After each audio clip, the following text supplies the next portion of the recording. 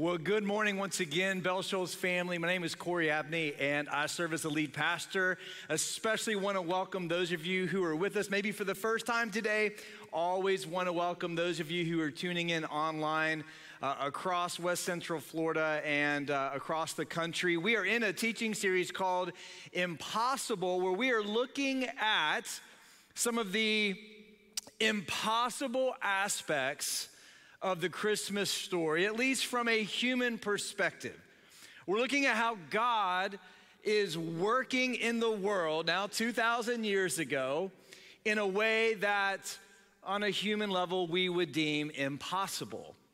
Last week we looked at Gabriel, the angel Gabriel, one of the highest ranking angels in existence, coming to Zechariah and Elizabeth, a couple who were up in years, to inform them that they would have a son, and that this son would be the forerunner to the coming of Messiah. Now in that incredible, impossible exchange, Zechariah, who, as I told you last week, would qualify for our Leading the Way ministry, which is our 60 and up ministry here at Bell Shoals. Zechariah, who would qualify for our Leading the Way ministry, was very, very skeptical. He exercised significant doubt that this could happen because he and his wife were a part of leading the way, and he just did not see a way that this could happen. But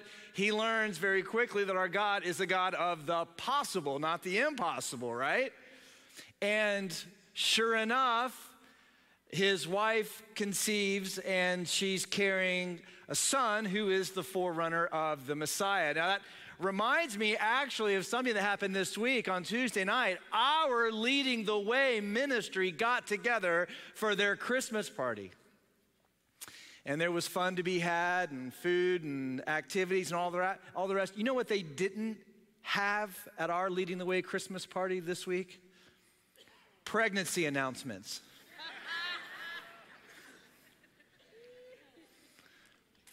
No one was going around handing out baby shower invitations.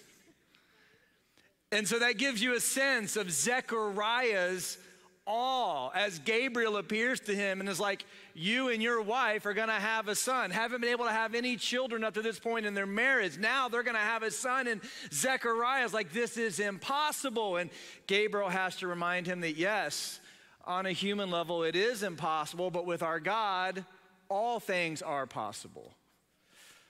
And so sure enough, that happens. It's a reminder to us that as God is working in the world, he works in the world at times in a miraculous way. Now, the true nature of a miracle is something that defies the natural order of the world. I know sometimes we think of certain things as miracles, right? We refer to various things as miracles. A true miracle, properly understood, is the reversal of the natural order that is intrinsic in the world in which we live, right? And this is what's happening with Zechariah and Elizabeth. We are way beyond the natural order here for her to have a son, but sure enough, now she's pregnant, she's carrying this son, and then we learn in Luke chapter 1 that Gabriel's not done with his announcements. There's a second aspect of this impossible mission that he has with, from a human perspective, impossible announcements as Gabriel makes his way to a young girl named Mary. Let me show you to you just after the Zechariah-Elizabeth exchange, as Gabriel now comes to Mary, Luke chapter 1, beginning in verses 26 and 27. Notice we're told now in the 6th month of Elizabeth's pregnancy, God sent the angel Gabriel to Nazareth, a village in Galilee, to a virgin named Mary. Now she was engaged to be married to a man named Joseph, a descendant of King David. Now there is a lot packed into this. First of all, let me just highlight that Joseph was a direct descendant of King David. This is important because the Jewish people are waiting for the Messiah to come through the line of David. This has been prophesied. We know that the Messianic king will come through the Davidic line, and sure enough, we see here Joseph, Mary's husband, is in fact connected to the direct lineage of David. We also learn here that Gabriel appears to Mary 6 months into Elizabeth's pregnancy. And up to this point, what we see is that Elizabeth has kept this pregnancy kind of under wraps. We're not privy to all of the conversations that would happen, of course, between Elizabeth and Zechariah, but we do know the scripture tells us that Elizabeth is keeping this pregnancy quiet until the appropriate time. And now Gabriel comes about 6 months in to Elizabeth's pregnancy to inform Mary that God has a work for her as well. And so about this period of time, we get this, again, this passing about 6 months, then Gabriel goes to Mary, who we are told is from Nazareth. This is another very, very important detail. Nazareth, during the first century, was a rural, country, hole-in-the-wall, not a one-stoplight town, maybe a one-stop sign town. At the time that Mary and Joseph lived in Nazareth, the little community would have had several hundred people living there. Poor, uneducated, farming people. This is a small, insignificant town. And people in the first century associated with this society were largely known by where they came from and who their families were. It's a little bit different in terms of how we identify people today. Our society's much different. Back then, kind of where you come from and who you come from were the most important aspects about you. For instance, if your father was a farmer, you were going to be a farmer. If your father was a carpenter, you were going to be a carpenter. If your father was a fisherman, you were going to be a fisherman. So we are so blessed in our society to where we have a lot of freedom to go different places, to do different things, and it's not uncommon for us, of course, to see children or grandchildren do something that's wildly opposite of what their parents or grandparents did for a living. But in the first century, that was not the case. And so when you see here that Gabriel is going to Mary and that Mary is from Nazareth, don't read past that. The fact that she's from Nazareth is a big detail because of its insignificance. Very, very likely, highly likely that Mary was unable to read. Most people at this time were unable to read, not educated, especially from Nazareth, poor. That was their present and their future.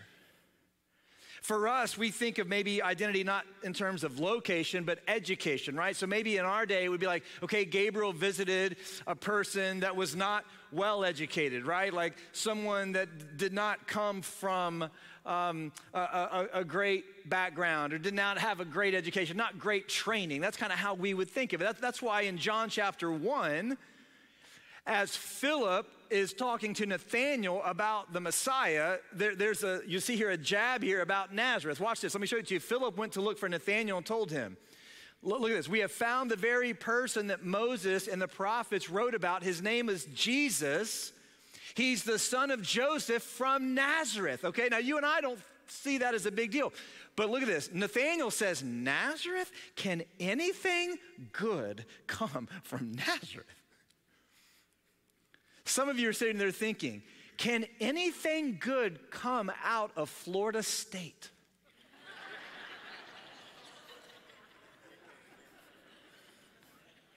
I don't believe that, but some of you believe that, okay?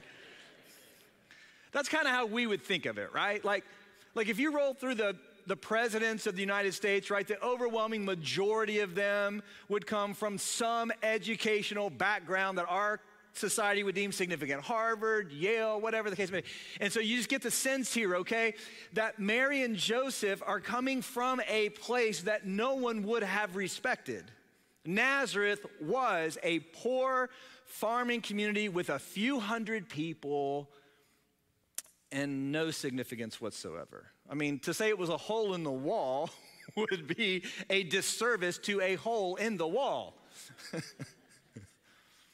Okay, so don't just read past that. If you're new to the Christmas story, don't read past that. This is like profoundly significant.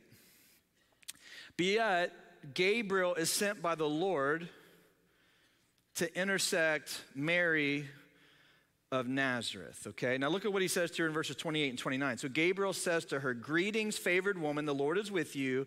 And confused and disturbed, Mary tried to think what the angel could mean. Remember, we saw last week that when angels appear to human beings, the response is always fear and awe. It's never, oh, cool. Like we are overwhelmed as human beings with the glory of one who is pure and powerful. And so Mary finds herself in this situation where she's in like some kind of mixture of fear and awe, and she's contemplating like what she's seeing with what she's hearing, because what she's hearing is that she's seeing the angel because she's favored, but yet she's overwhelmed with fear. And so she's trying to understand, what does it mean that I'm favored when I've got this majestic, glorious figure in front of me that I'm fearing may take my life? She's processing all of this in the moment, right? It's kind of like maybe you're sitting at home one weekend, minding your own business, right? And the state police barge in your house. They break down your front door, and they inform you that the governor needs to meet with you ASAP. Now, you would have some mixture of fear and awe, right? Like this kind of shock and like, uh-oh, am I in trouble? Am I, what's going on here? And that's Mary. She's overwhelmed by this, okay? And so look at verses 30 and 31 and following. Here's what Gabriel says. So don't be afraid, Mary. He says, I love this. He's trying to comfort her. Don't be afraid, for you have found favor with God. That's an important phrase. You have found favor with God. You will conceive and give birth to a son, and you will name him Jesus, and he will be great. He will be called the Son of the Most High. The Lord God will give him the throne of his ancestor David, and he will reign over Israel forever. For his kingdom will never end. Now, that may appear to be good news if you're reading this story for the first time, but for Mary, this is very troubling because she's engaged to be married. She's not yet married. We're on the opposite end of the spectrum from Zechariah and Elizabeth. They were a part of the Leading the Way ministry, and Gabriel's like, hey, you all are gonna have a son. They're like, there's no way this can happen. Mary is young. She's a teenager. She's engaged to be married, which in this society meant they had about a year-long engagement. It was legally binding. Their parents would have been involved in the arrangement, which is something we should bring back.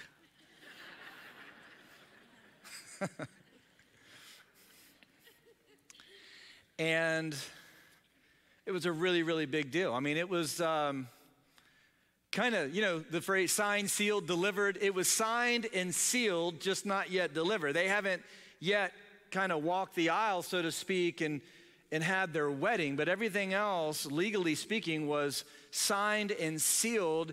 And therefore, for Mary to become pregnant outside of this marriage was a really, really, really big deal. And as I've said, Nazareth is a small town. I mean, it's one of those towns, right, where like everybody knows everybody else's business. There's no hope that Mary's gonna fly under the radar here. And so Gabriel says, you're favored. Gabriel says, hey, don't fear. Gabriel says, hey, I've got a good word for you. You're gonna be pregnant with a son, and he is gonna be the Son of God. He's gonna be the Son of the Most High. He's going to reign through the lineage of David over Israel now forever and ever. In other words, he's gonna be the Messiah, right? And so Gabriel's outlining Mary's role, but look at verses 34 to 37. Now notice Mary's response. Mary asked the angel, but how can this happen? For I am a virgin. Now, some of you may be thinking, now, wait a minute, what's the difference here between Mary and Zechariah? Zechariah was doubtful. Zechariah had issues, and therefore he was able, if you recall, to speak until his son is born. And Mary kind of is like, hold up, how can this happen? Now, let me show you the difference, though, between these two questions, okay? Zechariah was doubting or questioning the fact that Elizabeth's pregnancy could happen at all, whereas Mary is questioning not if it can happen, but how. There's a huge difference between those types of doubts. There's a difference between doubting that God can do something and questioning how God is going to do something. Mary is the latter, not the former. Zechariah was the former.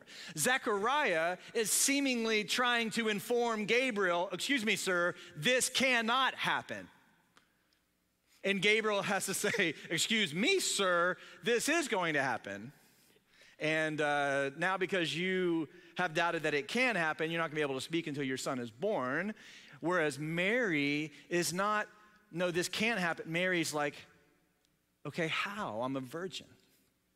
I'm not questioning that it can. I'm wondering how. It's a reminder of what the old church father Anselm used to say, that Christianity is faith-seeking understanding.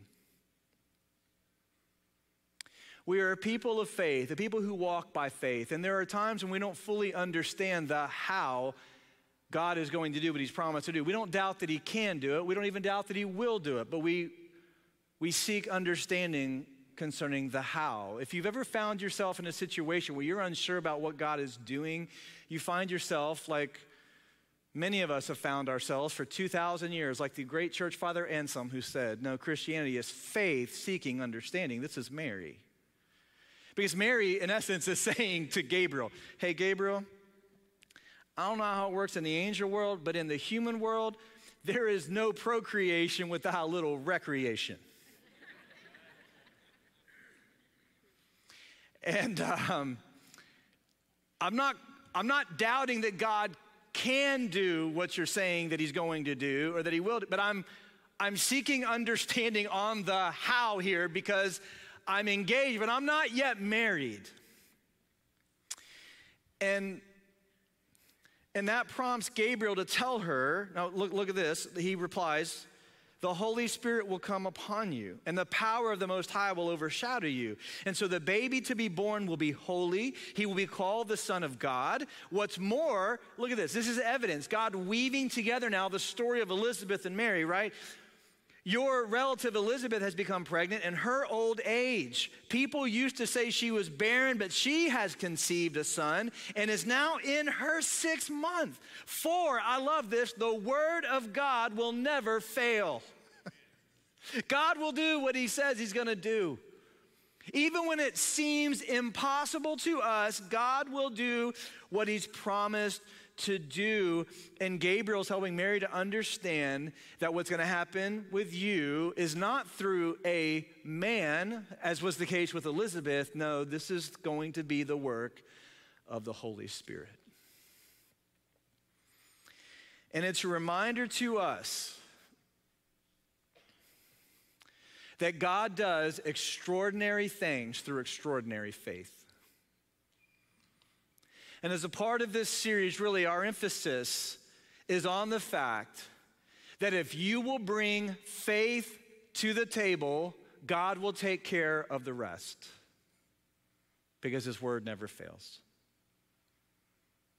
And we've seen here that Christmas is a reminder. We saw this last week, that Christmas is a reminder that for all of us who know and love God, and all of us who are seeking to honor God in our lives, and all of us who are living for eternity, right? We are men and women who are walking by faith. That is the key characteristic of our lives, right? This is what sets us apart from the rest of the world. We are a people who are walking by faith. And that's what Zechariah and Elizabeth were called to do. That's what Mary is now called to do. She's given the explanation. She's given the how. But now she's going to have to walk by faith. And there's some things we learn with both Zechariah and Elizabeth now and Mary and Joseph that I think remind us about what it means to walk by faith, and it gives us some encouragement as to why we must. And that's one of the beautiful things about Christmas every year, this season, to be reminded that if you want to walk with the Lord in a profound, meaningful way, you're going to have to walk by faith. Everything in your life is not going to make perfect sense. We don't have reasons to every circumstance, but we trust the God who does, and we walk by faith. Let me just highlight a couple of practical things that I hope to encourage you with in terms of our journey coming from Mary and Joseph. First of all, listen, let me remind you that God does extraordinary things through extraordinary faith, right? And so when we walk by faith, listen to me, we walk although some people will never understand our journey. Let me encourage you today, let me challenge you today to continue to walk by faith, to continue to walk, not in a blind faith, but in a faith that is earned by the work of God in human history. We walk by faith even though some people will never understand. May I just highlight for you the tension with Mary? The fact that Gabriel appears to her, let me go back to that phrase where he says, "You have found favor with God." Do you understand how ludicrous that is from a human perspective? Favor? Do you know what kind of favor Mary was incurring from God? She would have potentially been disowned by her parents and Joseph's. She potentially was shamed by her society. She could have been divorced by Joseph. She could have been in a place to have never found a husband, friends no longer associating with her, carrying a scarlet letter with her every single day of her life. There were few things that could have been and would have been more repulsive to her community, her little community in Nazareth, than a pregnancy out of wedlock as one who was legally bound to a future husband. And she would be, as a teenage girl, carrying a child out of wedlock with the excuse of, it's the Holy Spirit's fault.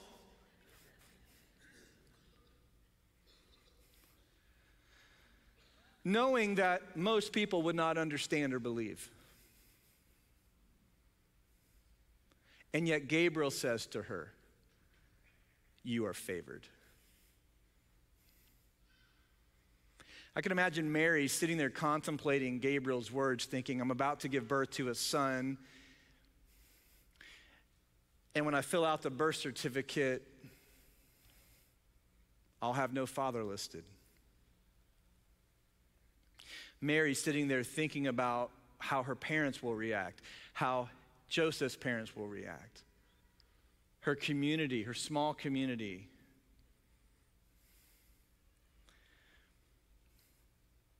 And I know there are certain segments of our society that put too much of an emphasis on Mary.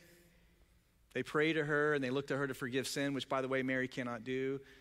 But listen, we also should never minimize Mary and her role and her faith, because her willingness to trust God and to embrace what he has asked her to do is incredible.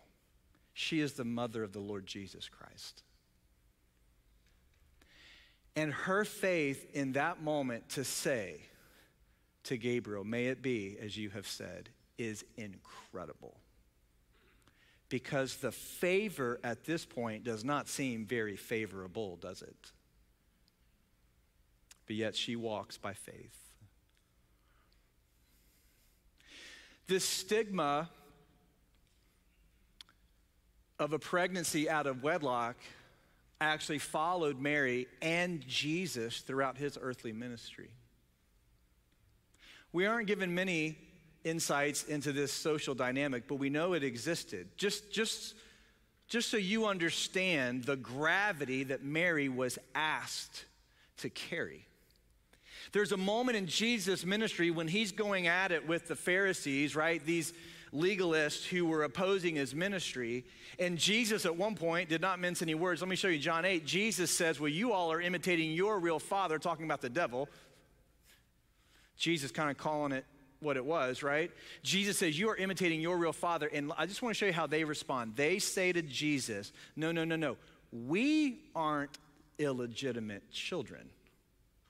God himself is our true father. Now just let me pause there. Them saying to Jesus, no, we aren't the ones who were illegitimate is a direct reference to Mary's pregnancy out of wedlock.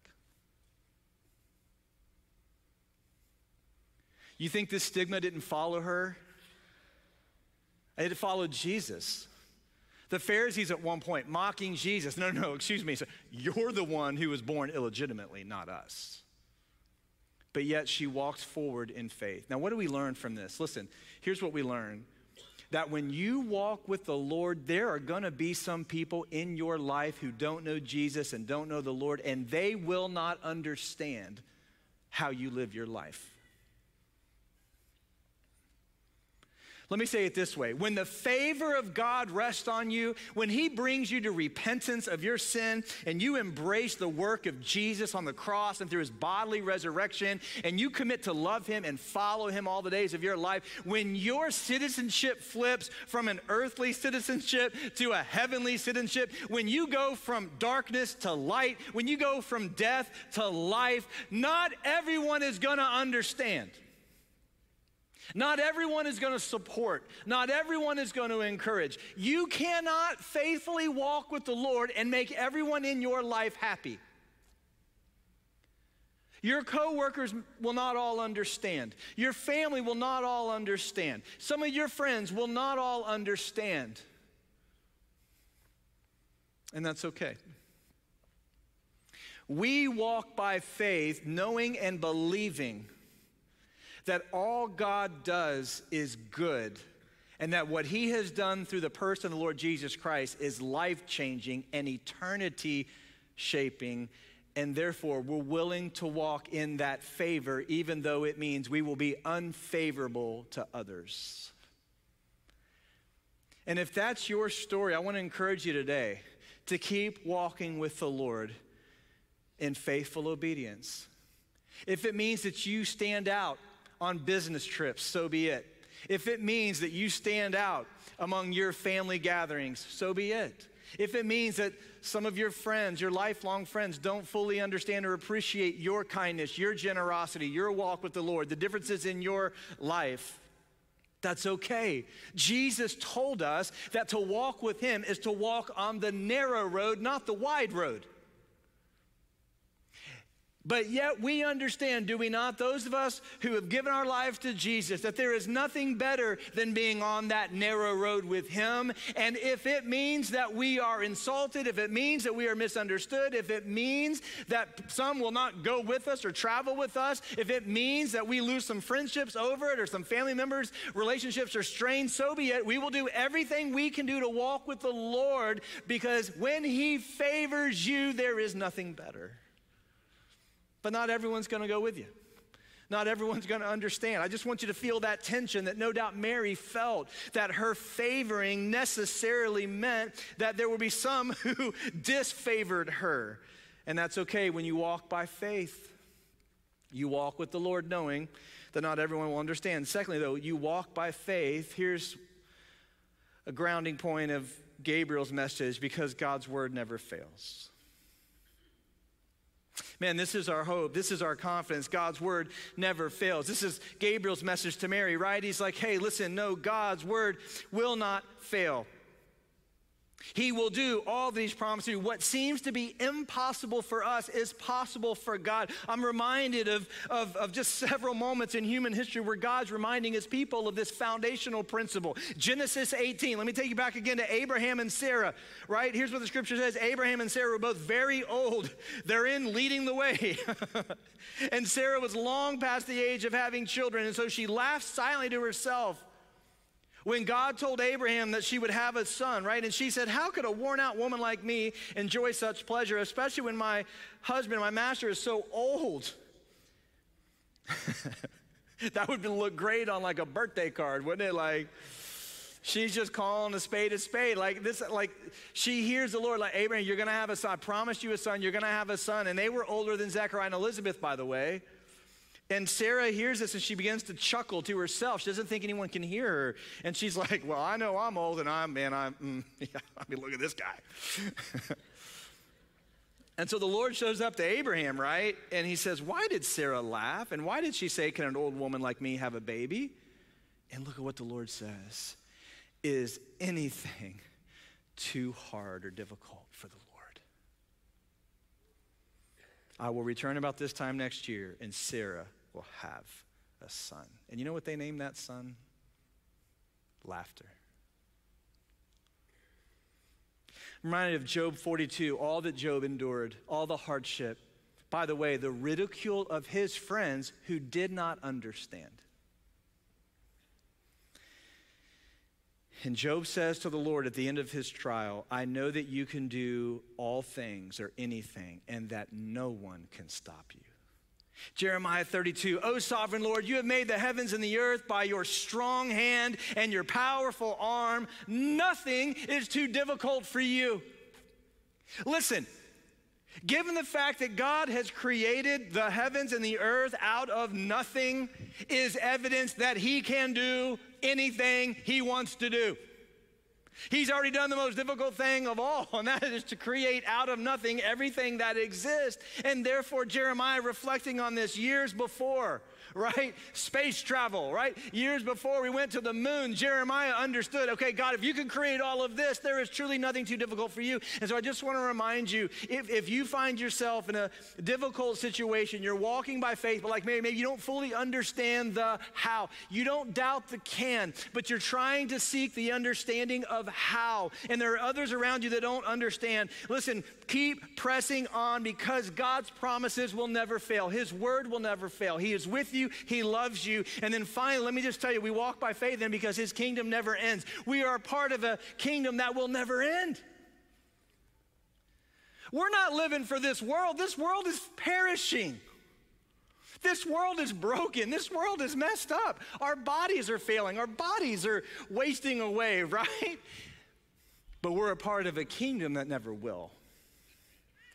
And one day, this Jesus who came in the form of a human being through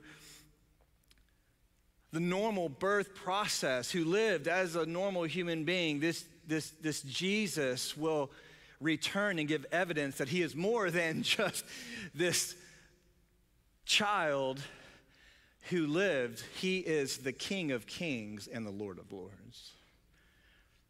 And we are a part of this kingdom with our King that will never end. Can I just give you a good word today? Jesus will not face any recount votes in the eternal state. We are headed toward an eternal state that is a monarchy. If you can't wait to get to heaven and vote on stuff, you are sorely mistaken. There will be no Baptist business meetings in heaven. Praise the Lord. Now listen, this is not a democracy. I love that we live in a democracy now. Do you know why? Because there is no king to lead us here who is righteous and just and wise. So I wouldn't trade places with anybody else in the world. But let me tell you something. Our hope is not tied to a democracy. Our hope is tied to a monarchy where the King of Kings and the Lord of Lords will reign forever in justice and righteousness and wisdom. That's where we are headed, right? That's where we're headed. And we will live with him in peace and harmony and joy forever. This is our hope. And I know when you're struggling, you're frustrated, you're doubting, you're hurting, when maybe you're getting that pressure of people around you this time of year that don't understand. I know when you're trying to walk with the Lord and you're trying to stay true and faithful. I know it gets difficult and weary. Just don't forget that his word will never fail and that his kingdom will never end. And if you are a citizen of that kingdom, that is your true home. And so we press on. You see, Mary here reminds us what walking by faith looks like. It means that we have the favor of God, even though we will earn the disfavor of others. It means we lean into the word of God that will not fail, and that we tether our hope to a kingdom that will never end. This is the reminder of Christmas. You know what I envision here when I think about just the Christian's role in our society? I think of a high school basketball game. Now just wait, let me explain. Okay. My kids play sports, my boys play basketball. They play for some really bad teams. Now, we're from Ohio. We're north of the Mason-Dixon line. We play football. Basketball just gets us through the winter until we get to spring football. Okay, that's the only reason we have basketball up there, all right? I know some of you from the South, and basketball is I get it, okay? I'm praying for you, okay? No, I love basketball. My boys love basketball. They play on some really bad teams. You know what I've noticed? This is what I appreciate about high school basketball. They have cheerleaders. And these poor cheerleaders. You ever notice this? I'm sure you've seen this. I'm not the only one who's seen this. It's 48-10 in the third quarter, and the other team is winning. And those sweet cheerleaders come out on every timeout. Yeah, go team! And we're losing 48-10, and they come out. Woo!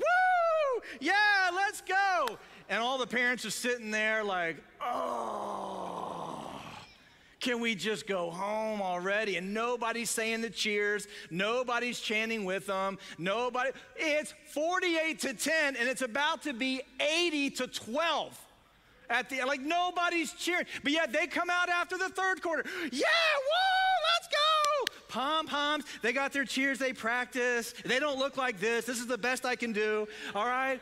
And they come out and they cheer the whole, you know what I'm thinking? This is just so you understand how cynical I'm just like, can we just turn this off? Give it up. We don't need, it's 85-4. We don't need it. But they come all right on out.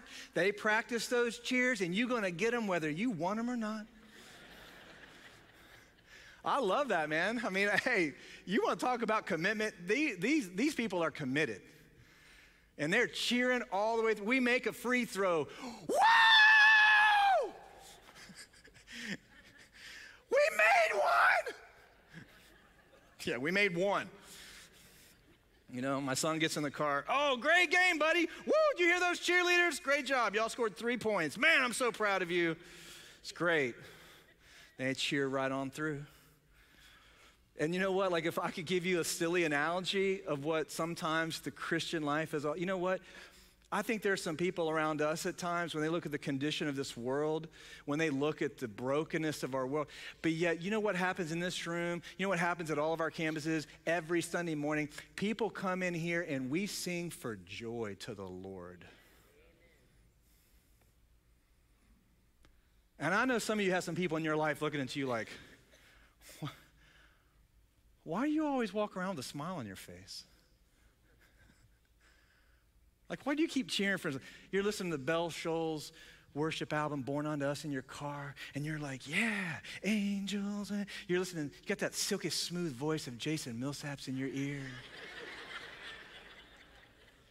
And you got somebody that doesn't know Jesus, maybe you work with, y'all going to lunch, and they're like, why are you always so joyful? It's the third quarter. Our world is broken and messed up, but you're still cheering. You know why we are cheering? Because this world is not our home. And I know what the scoreboard says right now, but I'm living my life based on a different scoreboard. And that scoreboard just says 1-0. Because when Jesus rose from the dead, that was the final victory. And therefore, we do what we do in this broken world with the favor of God on us, with the assurance that God's word will never fail us, and we're a part of a kingdom that will never end. And sometimes that brings the disfavor of others, but that's okay. You keep pressing on. And that's why Bell Shoals, we do this little thing every year. Well, I say every year. This is our second year of doing it, but we're going to keep doing it every year, all right? called the Real Hope Christmas Party. And we had it yesterday. This doesn't make a lot of sense to a world that doesn't know Jesus. Have y'all heard about inflation? Y'all know how messed up our world is? But yet we have there's like this group of cheerleaders in West Central Florida, and in this little group we call Bell Shoals Church gave, we don't even know, I don't know the math on this. Tens upon tens of thousands of dollars, bikes and gifts and gift cards. And time and energy so that we could be a blessing to a people that we don't even know. And we had hundreds of families and children with us yesterday. Let me show you some pictures of the Real Hope Christmas Party. This is here at our Brandon campus. We got these kids together. Man, I'm telling you, it's awesome. We get them together. We had some gingerbread houses they could make. We had an amazing meal. We had some fun activities and singing. We shared the gospel and walked them through the Christmas story. And then let me tell you what we did. This is the God of the possible. We had snow. Like we had this thing, I'm telling you, it was awesome. There it is. Like we shared the gospel. We walked them through the Christmas story. We actually invited some kids to actually help illustrate. They're there, they're dressed up as the shepherds, and we're telling the Christmas story, the birth of Jesus and all this. And then at the end of this, boom, like these machines go off and it starts snowing. How cool is that? And then we brought them all around by the fountain outside, and Pastor Jaime from our Espanol campus and I were there, and I translated for Jaime that I do every year. Okay? And we said, hey, we got one more thing we want to do today. We've got some gifts to give you, and we love you. Once you come back to Bell Shoals Church, we love you. Hey, 5, 4, 3, 2, 1, boom, these kids would run in, and they come in, and they got these huge boxes, and they got the bicycles. My man, Trevel, check that out, man. He was pumped, baby. He was pumped. He was pumped. Man, I'm telling you, man, these kids, these caretakers, listen, this is a little girl I happen to be with. And she had a brother there you can kind of see behind her. And I was there talking with her. She says, I think maybe she got a bike. It was too big or something. And so she didn't think she was going to get a bike, She was like, oh, and so she was real sweet. She was fine. So I said, oh, no, sweetheart, we got it. And I don't even know, like, somehow, our team, boom, came up. And they brought her this bike. And she just lost it. She was just overwhelmed, started crying, and I'm like, is this good tears, bad tears? Like, I don't know, do you not like the bike? She loved it. Listen, I don't know which one of you provided that bike, okay? But she loved it. She was overwhelmed, couldn't believe it. Sat there and cried for like 2 minutes.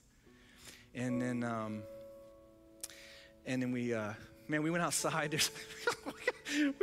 We're breaking traffic laws. We don't invite the sheriff's office here because, we got kids on bikes flying around. They're playing with their toys. People crying. It's just amazing. It's amazing. And to the world, that's got to be a little awkward. We're kind of like these cheerleaders who just keep right on cheering when things are seemingly at their worst. But yeah, man, we're keep going. To the extent, let me tell you about this. The little boy there in the gray, he was one of our animals. Because this year what we did, we had the kids, like I said, we kind of had them participate in the Christmas story, right? We had our shepherds and we had our animals. And he was a donkey, and so his job was to say, hee-haw. That was his job. And let me just say that one of our volunteers was that sweet young man, was explaining to him, hey, you want to be part of the play? Yeah, and what's a play? All right, let me explain this to you. And so he's like, hey, we're going to have you go up on stage, and you're going to say, hee-haw, you're going to be a donkey. And he got real nervous. He was like, I don't know if I want to do this. Oh, it's okay. It's our favorite animal around here. I don't know what they said. And so he did it, had some fun. You know what we found out? Here's what he told us. He asked, this is absolutely the truth. He said, well, what story am I doing? What is it? What am I doing? What story is this? And we said, this is the Christmas story, the story of Jesus. And he said, I've never heard that story. We asked him to be an animal in the Christmas story. He got nervous, because he's never heard the Christmas story. And because of your generosity, because of your kindness, because of your joyful giving, because of your belief that Jesus is the Savior of the world, and it's our privilege to tell everyone we can about him, that young man came yesterday and for the first time heard the gospel of Jesus Christ. Isn't that good? Man, I'm praying for that young man. I hope one day God calls him to ministry and he's preaching on some stage somewhere in America and he says, I was the donkey in a Christmas play. And God brought me to Jesus. Do you feel that tension, Bell Shoals? We're giving, we're sharing, we're singing, we're worshiping, we're walking by faith. It's getting into the fourth quarter, I can promise you that. At some point, the horn's gonna sound and the Lord's gonna return. And there's some people don't understand our joy, our generosity. They don't understand why we gather, why we serve, why we give. They don't get it. We get it. Because there is a king that has been born unto us, a savior born unto us. His name is Jesus. And yeah, he was raised in Nazareth as a reminder that he came for all of us. And if you're here today and you don't know this Jesus, you don't know this Savior, you've never asked him to forgive you of your sin, I want to urge you to do that today. I'll be standing out in our lobby as you leave today. I'd love to connect with you. We'll have members of our connection team there to greet you. I'd love to pray with you. Maybe you're like Mary. You're in a place where you have faith, seeking understanding. That's okay. Don't give up. Don't give in. Keep walking by faith. The Lord is good and his mercy endures forever. His word will never fail. His kingdom will never end. And so we're going to keep on doing what we do. And we'd love to have you partner with us.